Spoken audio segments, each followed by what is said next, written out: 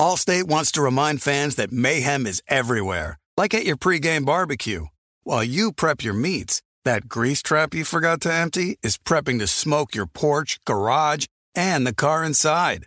And without the right home and auto insurance coverage, the cost to repair this could eat up your savings. So bundle home and auto with Allstate to save and get protected from mayhem like this.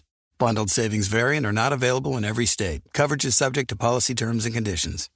Thank you for traveling with Amex Platinum. To your right, you'll see oceanside relaxation at a fine hotel and resort property. When booked through Amex Travel, you can enjoy complimentary breakfast for 2 and 4 p.m. late checkout. That's the powerful backing of American Express. Terms apply. Learn more at americanexpress.com/withAmex. You know our trusted partner, TireRack.com, for their fast, free shipping, free road hazard protection, convenient installation options, and their great selection of best tires, like the highly consumer-rated Pirelli Scorpion Weather Active. But did you know they sell other automotive products? Wheels, brakes, suspension, just to name a few. Go to TireRack.com/Colin. TireRack.com, the way tire buying should be.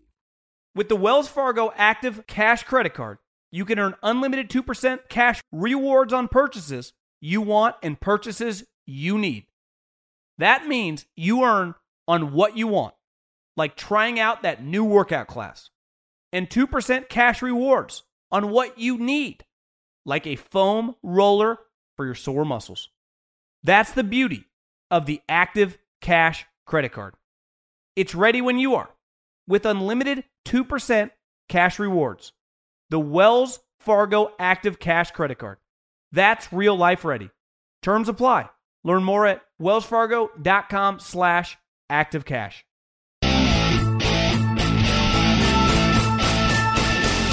What's going on, everybody? John Middlecoff, 3 and Out podcast, brought to you live. Not really live because it's recorded by the Colin Cowherd Podcast Network. Back at it after a long week in Nashville. If you haven't listened, last week I talked to Titans GM John Robinson, a buddy of mine. I was at Titans practice. Also talked a little bit about Mariota and some other stuff they're working on at Titans practice. So that was last week. Got a lot of good stuff coming up. I got to go in here on the Seattle Seahawks. Talk a little bit about Julian Edelman getting popped, for an invisible substance, whatever it is, PEDs. I mean, we know what it is. Andrew Luck threw for the first time. Really, it feels like in a year and a half, 2 years yesterday. And on all these holdouts, because not all these holdouts are created equal. But let's start with the Seattle Seahawks. I saw this. It would have been over the weekend. Earl Thomas tweeted out basically a long statement that he will not be showing up to the mandatory minicamp. And my timeline, I follow a lot of NFL people, like I'm sure if you're listening to this, so do you. National people, local people, you name it. And most of them, and the difference between me and most of the media, and I guess I'm in the media, I'm not a journalist. I went to business school. I was an NFL scout. I wrote for my school newspaper in college. I kind of view myself as a hybrid. I view myself more as a businessman than a journalist. I'm just an opinion guy. But I always lean on one side, and that's pro-business. I'm not really pro-player, pro-employee, though given certain circumstances, I will lean with them. But it's very consistent in pro sports, especially in football, and you see it in basketball, that, the media always leans with the player. Like, they deserve this. And my timeline was inundated with, the Seattle Seahawks owe Earl Thomas. They deserve to pay. Earl Thomas has earned another contract. And my first reaction was, what are you guys talking about? The best organization in the last 20 years, Bill Belichick, refuses to pay anyone. In the last 30 years, the 3 best well-run organizations in the NFL, the Bill Belichick Patriots, Bill Parcells kind of wherever he went, and then the Bill Walsh San Francisco 49ers. They never, and I repeat ever, gave players third contracts. They always sold high and attempted to buy low. Now, Earl Thomas was a first-round pick, but they got the best out of him. Under no circumstances. I often ask myself in these situations, what would Bill Belichick do? he would have traded Earl Thomas. And here's my other problem with the media. And just, I throw fans in general in this too. The moment, let's say in theory, Seattle gave Earl Thomas an enormous third contract this week. And by this fall, Earl was not playing as well. He's battled major injuries the last several years. He's missed a ton of games. Obviously, had the broken leg a couple years ago that knocked him out for the season. Last year, missed a couple games. Also, and I'm not disputing that he's a great player. Hell, I might vote for him for the Hall of Fame just based on his career if it ended today. But my point is this, that if Seattle goes to this fall and pays Earl Thomas and continues a shitty cap, which they have no room to add players, they have no draft picks, the media will then crush them. We have the blueprint. The blueprint is consistent. Do what Belichick does. Sell players as they get 29, 30, 31. Get rid of them. Do not overpay them after you've gotten the best out of them. We know that for a fact. That's the way it works. Why do all these media people, bang the table on these guys getting paid when you know that eventually in 5 months when Seattle is 4-7, you will be the one writing these articles and tweeting out these tweets, crushing them. When the reality, the story is right now, they deserve to be crushed right now. John Schneider and Pete Carroll have done a horrendous job the last several years. The most basic business principle, and that's what football is. And like I said, Bill Belichick, Bill Walsh, and Bill Parcells. Buy low, sell high. Now, sometimes in the NFL, you don't mind buying high, using a first-round pick to get a sweet player. Then you get, hopefully, not non-quarterback, obviously, 8 to 10 years out of that guy. And hopefully he's a Hall of Famer. Seattle was lucky enough that they drafted so many players in the mid to late rounds, from Bobby Wagner to the second, Richard Sherman in the fifth, Cam Chancellor, wherever, the third or fourth. They got all these great, they got, Michael Bennett for nothing. They signed Cliff Averill to a 1-year deal originally. They got all these guys they got Marshawn Lynch for a 4th-round pick. They were wheeling and dealing. Their star quarterback, which we'll get into a second, they got in the 3rd round. They had put together this great team. But the reality, and when I say players deserve, the percent of players, non-quarterback, that deserve anything in the NFL is probably less than 5% of players. Every other player is replaceable. I've been in these meetings, and now I've covered this league. It's a tried and true formula.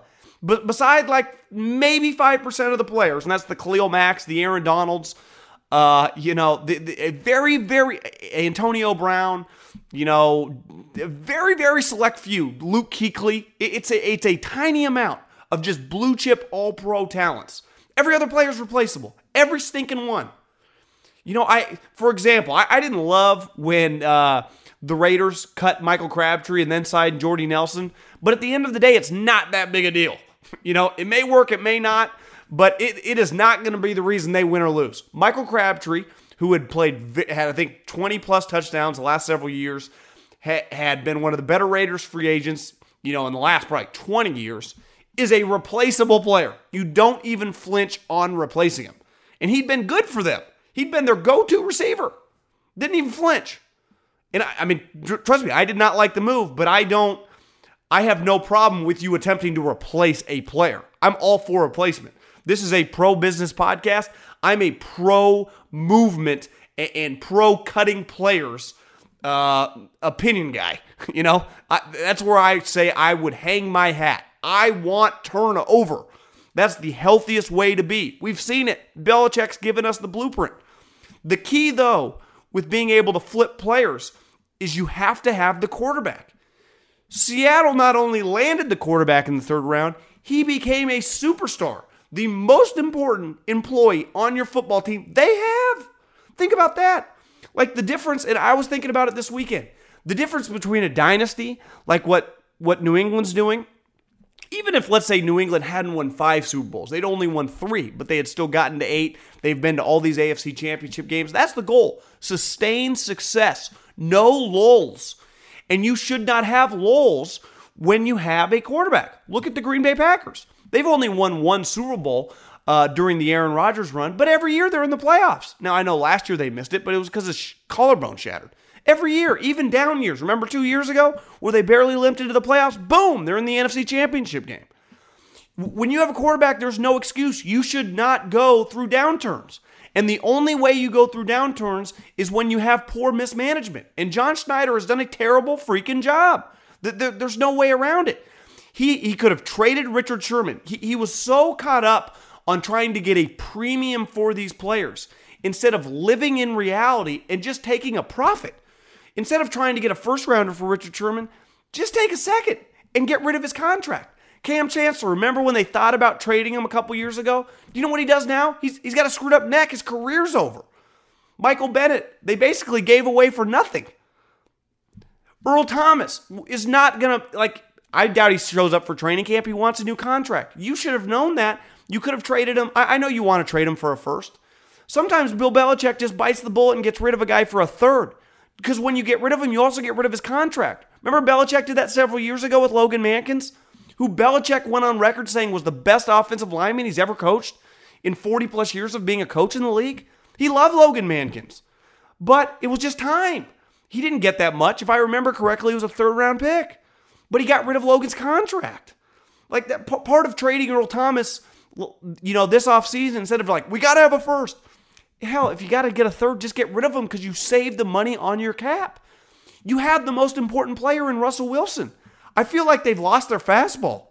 I often get in arguments with different people, and I hate it when we overreact on a coach. Coaches don't get dumb overnight. But I do feel that Pete's lost a little something. He doesn't quite feel like the same Pete Carroll he was 3 or 4 years. But I'd say the most important guy in that organization that's really kind of screwed up, that, listen, I've defended forever. I thought he was one of the best GMs in the league, has not been good the last several years, and has put them in a position where they should have just kept, hitting the ground running. They should just keep making the playoffs, keep competing for Super Bowls. They have Russell Wilson. Instead, it feels like last year they missed. Feels like they're going to miss again this year. They went into a draft this year after not being very good with no picks. Eventually, it's like, a credit card. You eventually got to pay up. All these years of trading for Percy Harvin, of trading for Jimmy Graham, last year trading for Sheldon Richardson, it missed. None of those really hit. And now they found themselves kind of in no man's land. So they went all in. It kind of backfired. And then their chance to kind of recoup some of those picks. Now, you were never going to recoup the first rounders you gave up for those players. But you could have recouped some second and third rounders and also given yourself a lot of cap flexibility to then, as we've seen, you can trade for, fourth, fifth, sixth round picks for... I remember when the 49ers did it 6 or 7 years ago for Anquan Boldin, traded a 6th-round pick to the Baltimore Ravens because he was making $6 million. Look at the Tampa Bay Buccaneers this year. I think traded a 3rd-round pick for JPP because he had a big contract. Those are smart deals. Gronkowski probably could have been had this year if you had the cap room and you were willing to give up a 2nd or 3rd-round pick.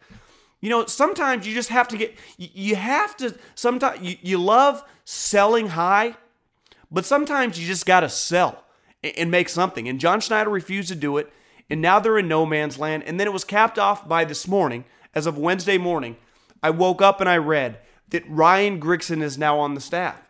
So Pete Carroll's losing it. John Schneider hasn't been that good the last several years, and he might be losing it. Ryan Grigson's the worst scout I've ever been around. I really don't think it was that close. He once, when I worked with him in Philadelphia, gave Von Miller a 2nd-round grade. Listen, I'm all for thinking outside the box, and not everyone should be groupthink, with players. But there are certain players that are just no-brainers. My mom could figure that one out. That one, and he was just terrible. I was never surprised when he was an absolute train wreck dumpster fire in Indianapolis. And I'm not saying anything that you guys don't know. He's had countless players that he was around in Indy. Not just crush him, eviscerate him. Like legit hate. I'm scared for the Seattle Seahawks. I thought several years ago that they weren't going to have Richard Sherman and Earl Thomas and all these guys forever. But once Russell Wilson established that he became a star, they could transition nicely to the second phase, like the New England Patriots did in 06, 07, 08. They kind of pivoted. And Seattle, it shows you there's a big difference between, what's that book called, Good to Great? There is a massive gap. And, Seattle had a good run. They won a Super Bowl. They got to another. But it feels like it's going to end where, when it's all said and done, we should have been talking about they had a 12-year run. They went to 4 Super Bowls, over that 10 years and won 2. That doesn't look like it's possible now. And John Schneider and Pete Carroll deserve the blame. Everyone in the media is freaking out about Earl Thomas's contract. That's not the story. The story is John Schneider and Pete Carroll's incompetence. I'm embarrassed for them, and I feel bad for Russell Wilson. I think it was written once upon a time in the Declaration of Independence that everyone is created equal. And I think most people with common sense agree. I mean, have always agreed. But I do think in business and in the private sector, everyone is not created equal. Some people in companies are more important than others. Just like some people in life, a large percent, what do they say? 20% of the people pay 80% of the taxes. California, for example, the state that I live in, has a mass number of millionaires leaving. That is a problem. I hate to say it, but multimillionaires, guys that make $50 million a year, are more important to the state, let's say, than me. Why? Because they fund the state. Their tax bill is enormous. We have to keep those people in this state to keep flourishing.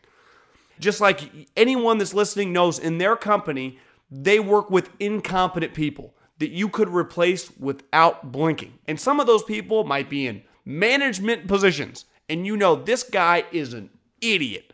I've worked with those people. You've also worked with people that you go, God, we got to have this guy. You know, if there was equivalence of holdouts in, you know, your sales job or, you know, a construction company, you would be in trouble. And I view holdouts in the NFL very similarly. Every holdout is not created equal. It's just not. Right now, to me, Aaron Donald and Khalil Mack are in, as I talked about in the last segment, you know, probably 5% of non-quarterbacks in the NFL that aren't really replaceable. And I'd put Aaron Donald and I would put Khalil Mack in that small percentage of people that I would have no problem, quote unquote, overpaying, paying a premium for. And really in the NFL, when the cap continues to rise at the rate in which it rises, you know, at like 6-7% a year, it's hard to overpay because in 3 or 4 years, it'll be an underpay. So I do think that teams get too caught up in like, we can't give this guy $75 million guaranteed. Well, if his name's Khalil Mack or Aaron Donald, in a couple years, it won't even look that bad. It really won't. So when you pinch pennies with players like that, it's only going to come back to bite you.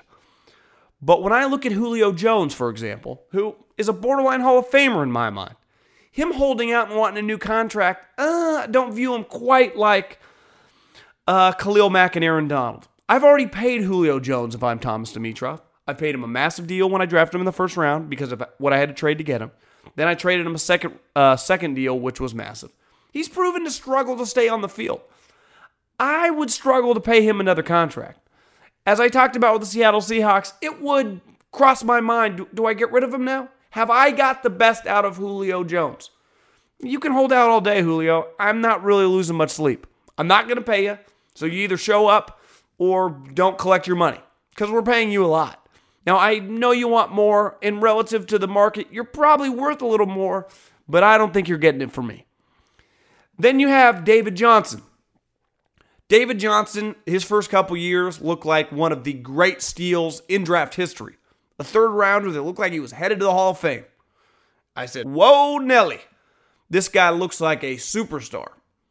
And he did, until last year, when he broke his wrist and missed every stinking game. He's the best player on the Arizona Cardinals by a mile. I guess not, maybe Patrick Peterson might not be a mile away, but he's the best player on the team when healthy. Patrick Peterson's second, who's damn good.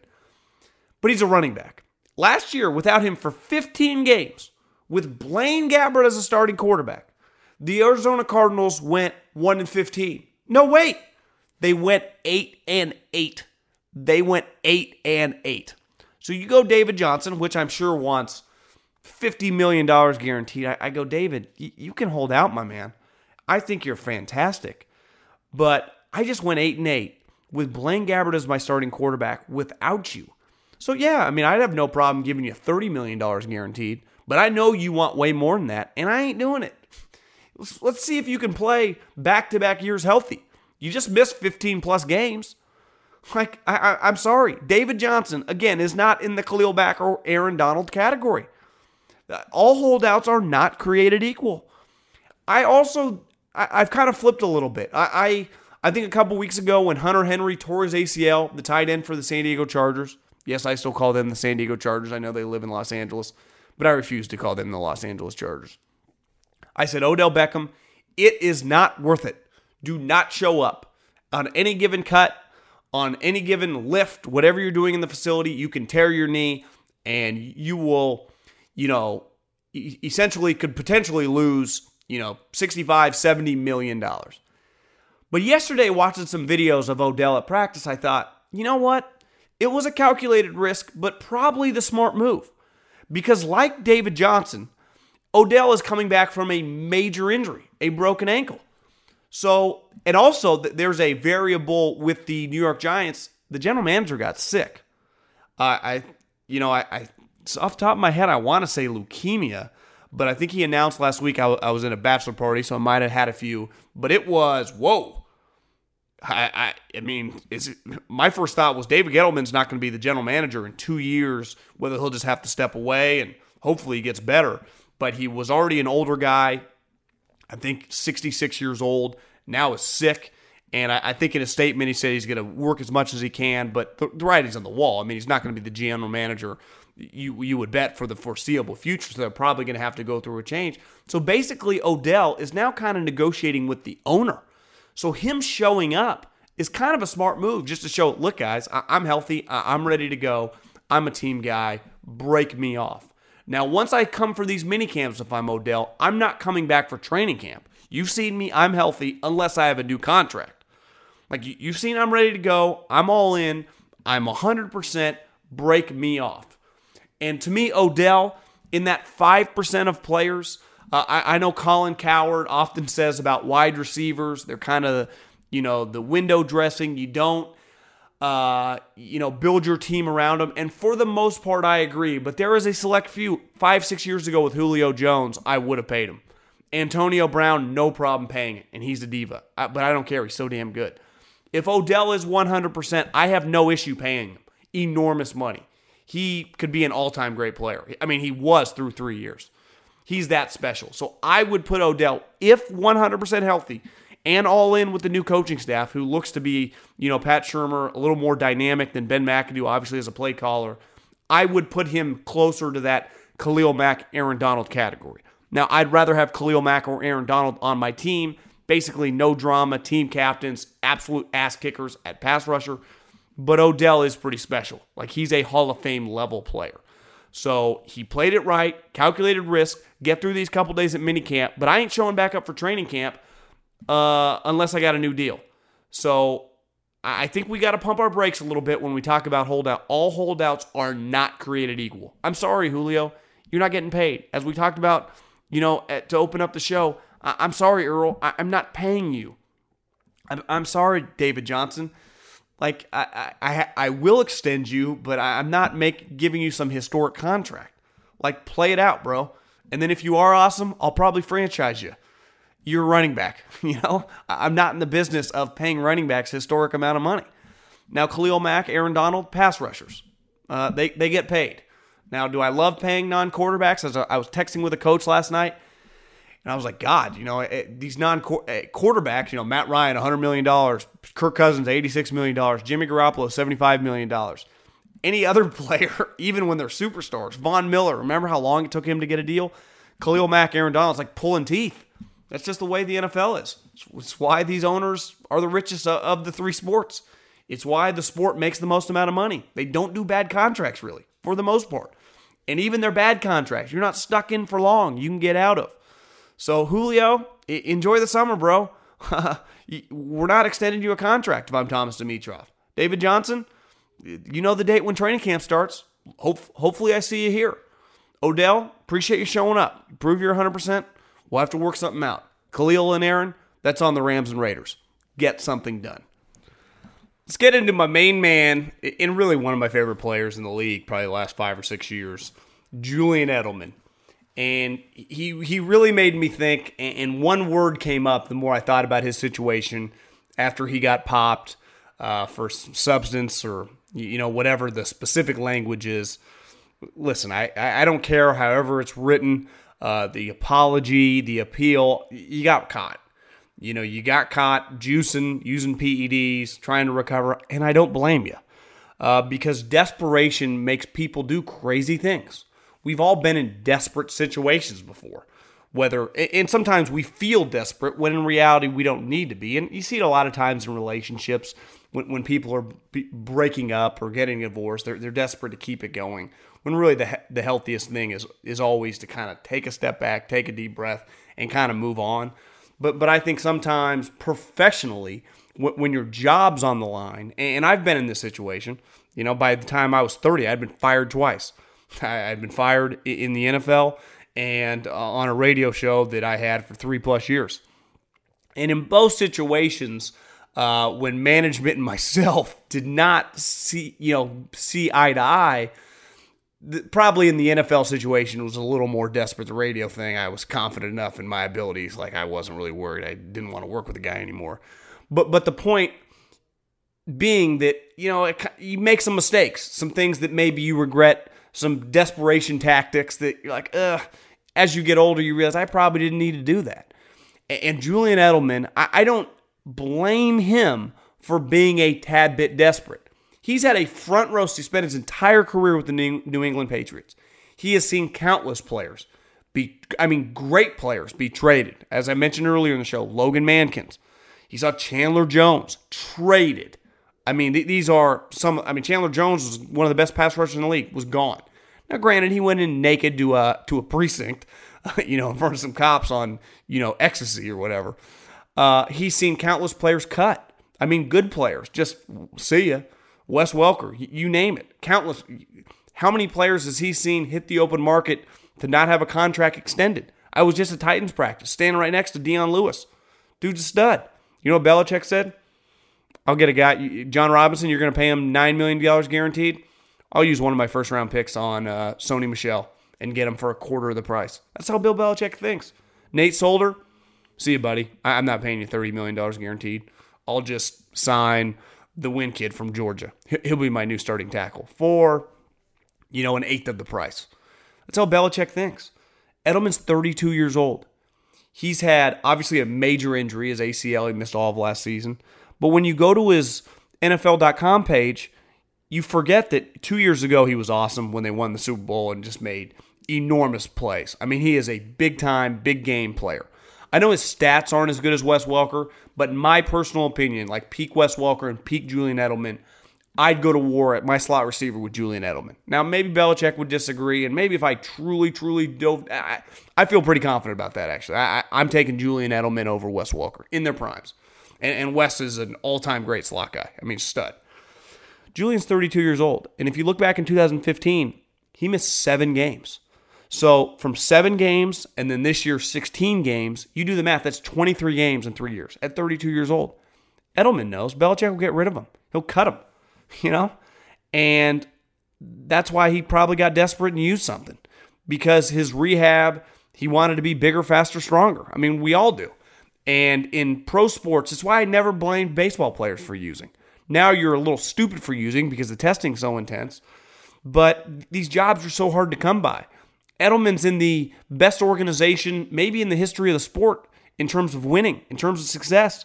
He's Brady's go-to guy. But he's at a front row seat. He knows that doesn't matter. Welker at one point in time was Brady's go-to guy. He got rid of him. Danny Amendola, one of the great clutch Patriots in recent memory. Belichick, see ya. Have fun in Miami. Adios, bro. Edelman knows. He's not dumb. Edelman's always hung his hat on outworking everyone, on just being a grinder. Well, for the first time, he tore his ACL he's 31, 32 years old. You kind of look in the mirror, you start realizing, Bill will get rid of my ass. He'll cut me. He'll trade me. I don't make that much money. I signed a team-friendly deal, and it's probably the argument why you don't sign team-friendly deals. Teams will use it against you. You're an easily tradable asset. So when he got popped, and I know he'll deny it, and they're appealing. Listen, man, I don't believe you. I don't believe any of you guys. I didn't believe Thomas Davis when he got popped, and he had this stupid apology, on Twitter. Like, Thomas, I get it, man. You've torn your ACL 3 times. You're a 35-year-old middle linebacker. you want to keep your career going. I would too. Come to the real world. There aren't many jobs paying you $8 to $10 million. I get it. We all get it. And I don't expect you to be transparent and be candid and tell me the truth. But I think we have enough information to realize why Edelman did what he did. Belichick terrifies everyone because he'll just replace you. He did it. How many guys did he do it with this offseason? Dion Lewis, see ya. Sony Michel, new starting running back. Nate Solder, been the left tackle forever. Adios, he's a first-round pick, Isaiah Wynn. He wanted to do, the only guy that's avoided the wrath of the hoodie all these years, and he's deserved to avoid the wrath, is the greatest quarterback of all time. It took the greatest quarterback of all time, a guy better than Joe Montana, think about that, to avoid Belichick getting rid of him. And we all know it doesn't take a rocket scientist to figure out Belichick had planned on getting rid of him. He was going to, use Jimmy Garoppolo as the guy to replace him. Was going to be his Steve Young for his Joe Montana. I know people think it's crazy. He won the MVP last year. He got him to the Super Bowl. He threw for 500 plus yards in the Super Bowl. I don't think for a second if somehow that Robert Kraft and Brady wouldn't have forced Belichick's hand to trade Jimmy Garoppolo, that Bill might not have entertained it this offseason. Because on just the most basic premises, you probably should bet against him 3 years ago when he was in his late 30s. But now that he's 41 years old, and I love Tom Brady. He's one of my favorite players in all of sports ever. I have nothing but admiration for everything he stands for. A badass, killer, he's the man. I mean, he's Tom freaking Brady for a reason. Belichick doesn't care. He doesn't care. And Julian Edelman knows that. If Julian Edelman can sit there on his couch somewhere in the greater New England area and think to himself, this guy would have replaced Tom Brady off an MVP season, off leading us to the Super Bowl. What's he going to do to me? Coming off an ACL, 2 years ago I missed 7 games. I'm 32 years old. I'm pretty tradable. I don't make very much money. Edelman got desperate. And, most of us probably in the same situation, playing for Belichick, coming off an ACL in our early 30s, would have got desperate too.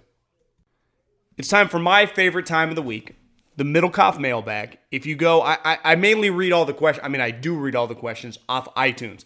So if you listen to the podcast off iTunes, subscribe, rate, and in the review section, leave a question, and I will get to it in the podcast. I've been doing it every show. We only got a couple this week. Go in there, do it, and especially this summer, I'm efforting some pretty cool guests. Going to try to mix it up, just different people in the media, some people, some assistant coaches. I did a Periscope yesterday asking what kind of guests you guys like. A lot of people wanted scouting directors, and I said the problem with that in the NFL is you can only get general managers and sometimes position coaches, but people non-GMs in the league, they're not allowed to talk. It's why I often say when Twitter freaks out about anonymous scouts, they are not allowed to talk. The media knows what they're doing when they get those guys' quotes because people eat them up, but there's a reason they're anonymous. They're not allowed to put their name on it. But let's start with Circle the Wagons, Nick from PA. Love the podcast. Same, me too. 2 quick questions. Let's start with the first one. What advice would you give someone who is trying to get into scouting at the NFL level? I tell this to, I get a lot of random emails from young kids in college that maybe follow me on Twitter and often ask this question as well. And my simple advice is start in college football. And, if you're in college, even if you're at, not necessarily like a Power 5 program, but a Division I AA program, I got my start at Cal Poly. And the great part is at smaller programs, it's kind of easy to get in. That they need the help. Now, they're not usually going to pay you, but you can volunteer, help them out with recruiting, do anything. And usually they'll give you opportunities. And then that led me to a job at Fresno State, which again, probably was a huge benefit that I went to Fresno State and not like USC or UCLA or, Cal, as crazy as that sounds, because again, it was a smaller program and enabled me to take on more. So my recommendation is always, now I got lucky that the head coach at that smaller program in Pat Hill was, a Belichick guy and close with Andy Reid, and we were producing a bunch of NFL guys. But I really think one of the big reasons I made it to the NFL was I had worked at smaller programs, and I had done a lot of stuff. there really wasn't anything that I wasn't asked to do. So the transition, it was still hard, but it helped a lot. And I think people often like, I got to get to Alabama. I got to get to Texas. No, I mean, try to work at like Texas State, try to work at UC Davis, because I'm telling you, these NFL scouts come through all these programs. There are no more hidden gems. The NFL teams go through everywhere. And if you work in recruiting, you will meet these guys, and it's the easiest way to develop a real relationship and maybe kind of get your foot in the door. It's what I do. It's what I did. And it's what I've seen, a lot of people I work with kind of did the same thing. They worked in college programs and then eventually got the step. It's no different than a player. If you want to make it to the NFL, you got to play college football. If you want to get to the NFL and the scouting community, it's a little different. Like, you can take different routes, but I think the majority of scouts kind of got their start in college football. How do you think the Bills will do this season? I think they're going to take a little step back. I'd be shocked if Josh Allen is not the starting quarterback. You take him 7 overall. Listen, in 2018, when you take a guy in the first round, he's got to play. And there probably hasn't. Anyone listening to this for a while knows I'm not the biggest Josh Allen guy.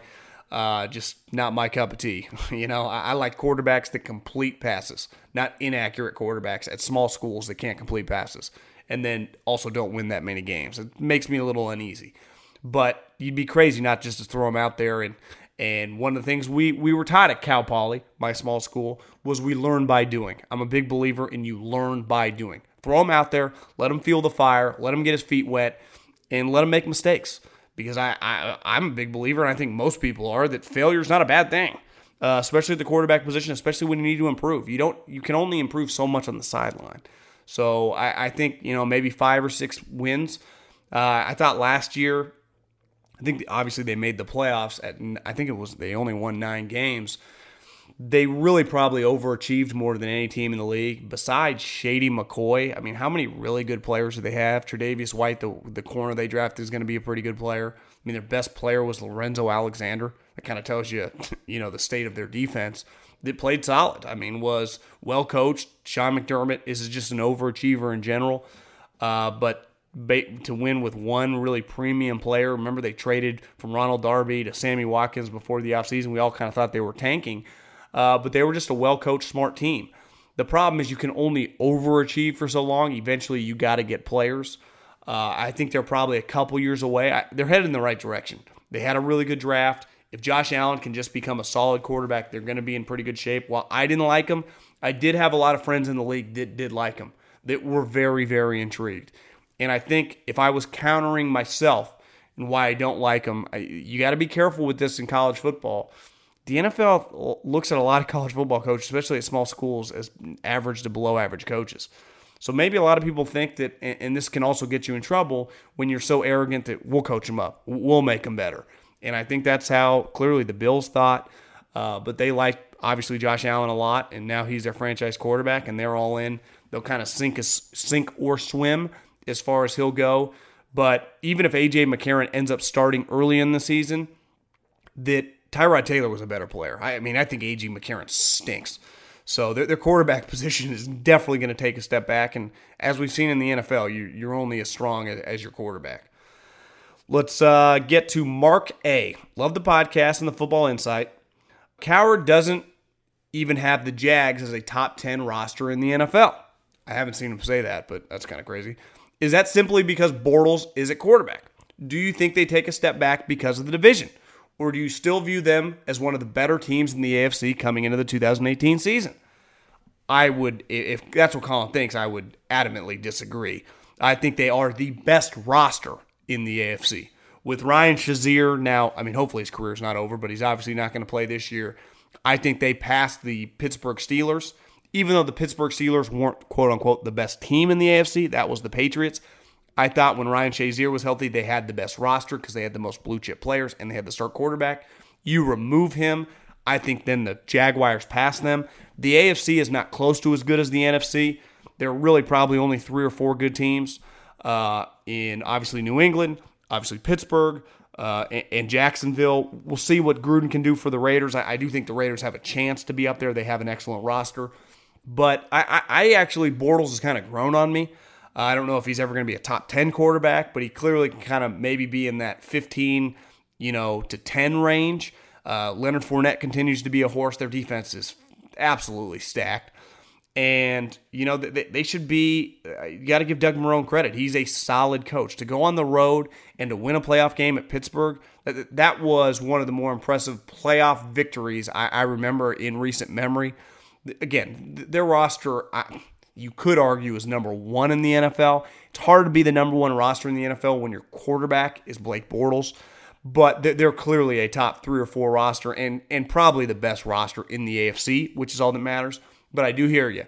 Andrew Luck threw a football for the first time yesterday. If he comes back, the Colts are one of the great wild cards in the league. I think the Texans are going to be much improved. Obviously, Deshaun Watson coming back from the injury. And I was at Titans practice. They are very, very solid. So are they going to win 12, 13, 14 games? Probably not. But the Jacksonville Jaguars should be a 10-win team, and they should be a playoff team. Thanks, everyone, for listening. Again, put your questions in iTunes. I'll get to them every week here on the podcast. I'm efforting some big guests. We're going to try to get that going, over the summer when the football stories slow down a little bit. But thanks, everyone, for listening. I appreciate it. Last week, you guys crushed it. I mean, it was a fun podcast doing with John Robinson. We had a lot of meat this week, which is kind of the last week of the off season before we go to summer break, before training camps, which are a little over a month away. But subscribe, rate, and in those review sections, leave your questions. You're listening to 3 and Out with John Middlecoff on the Colin Cowherd Podcast Network.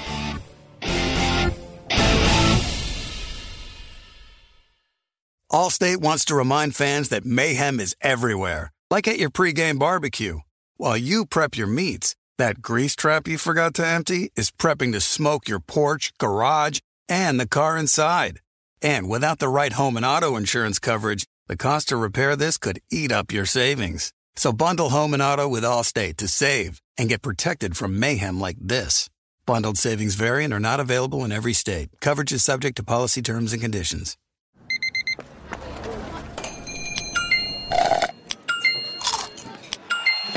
With your Amex card, entertainment benefits like special ticket access and pre-sales to select can't-miss events while supplies last make every tap music to your ears.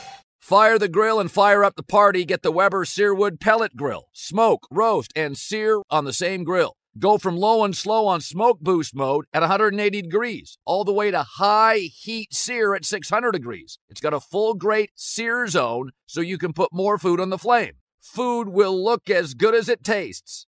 This grill is hot in 15 minutes and cleanup is easy. You can also add a heavy-duty rotisserie or rust-resistant griddle insert to up your game. Get fired up for your new Weber Searwood Pellet Grill.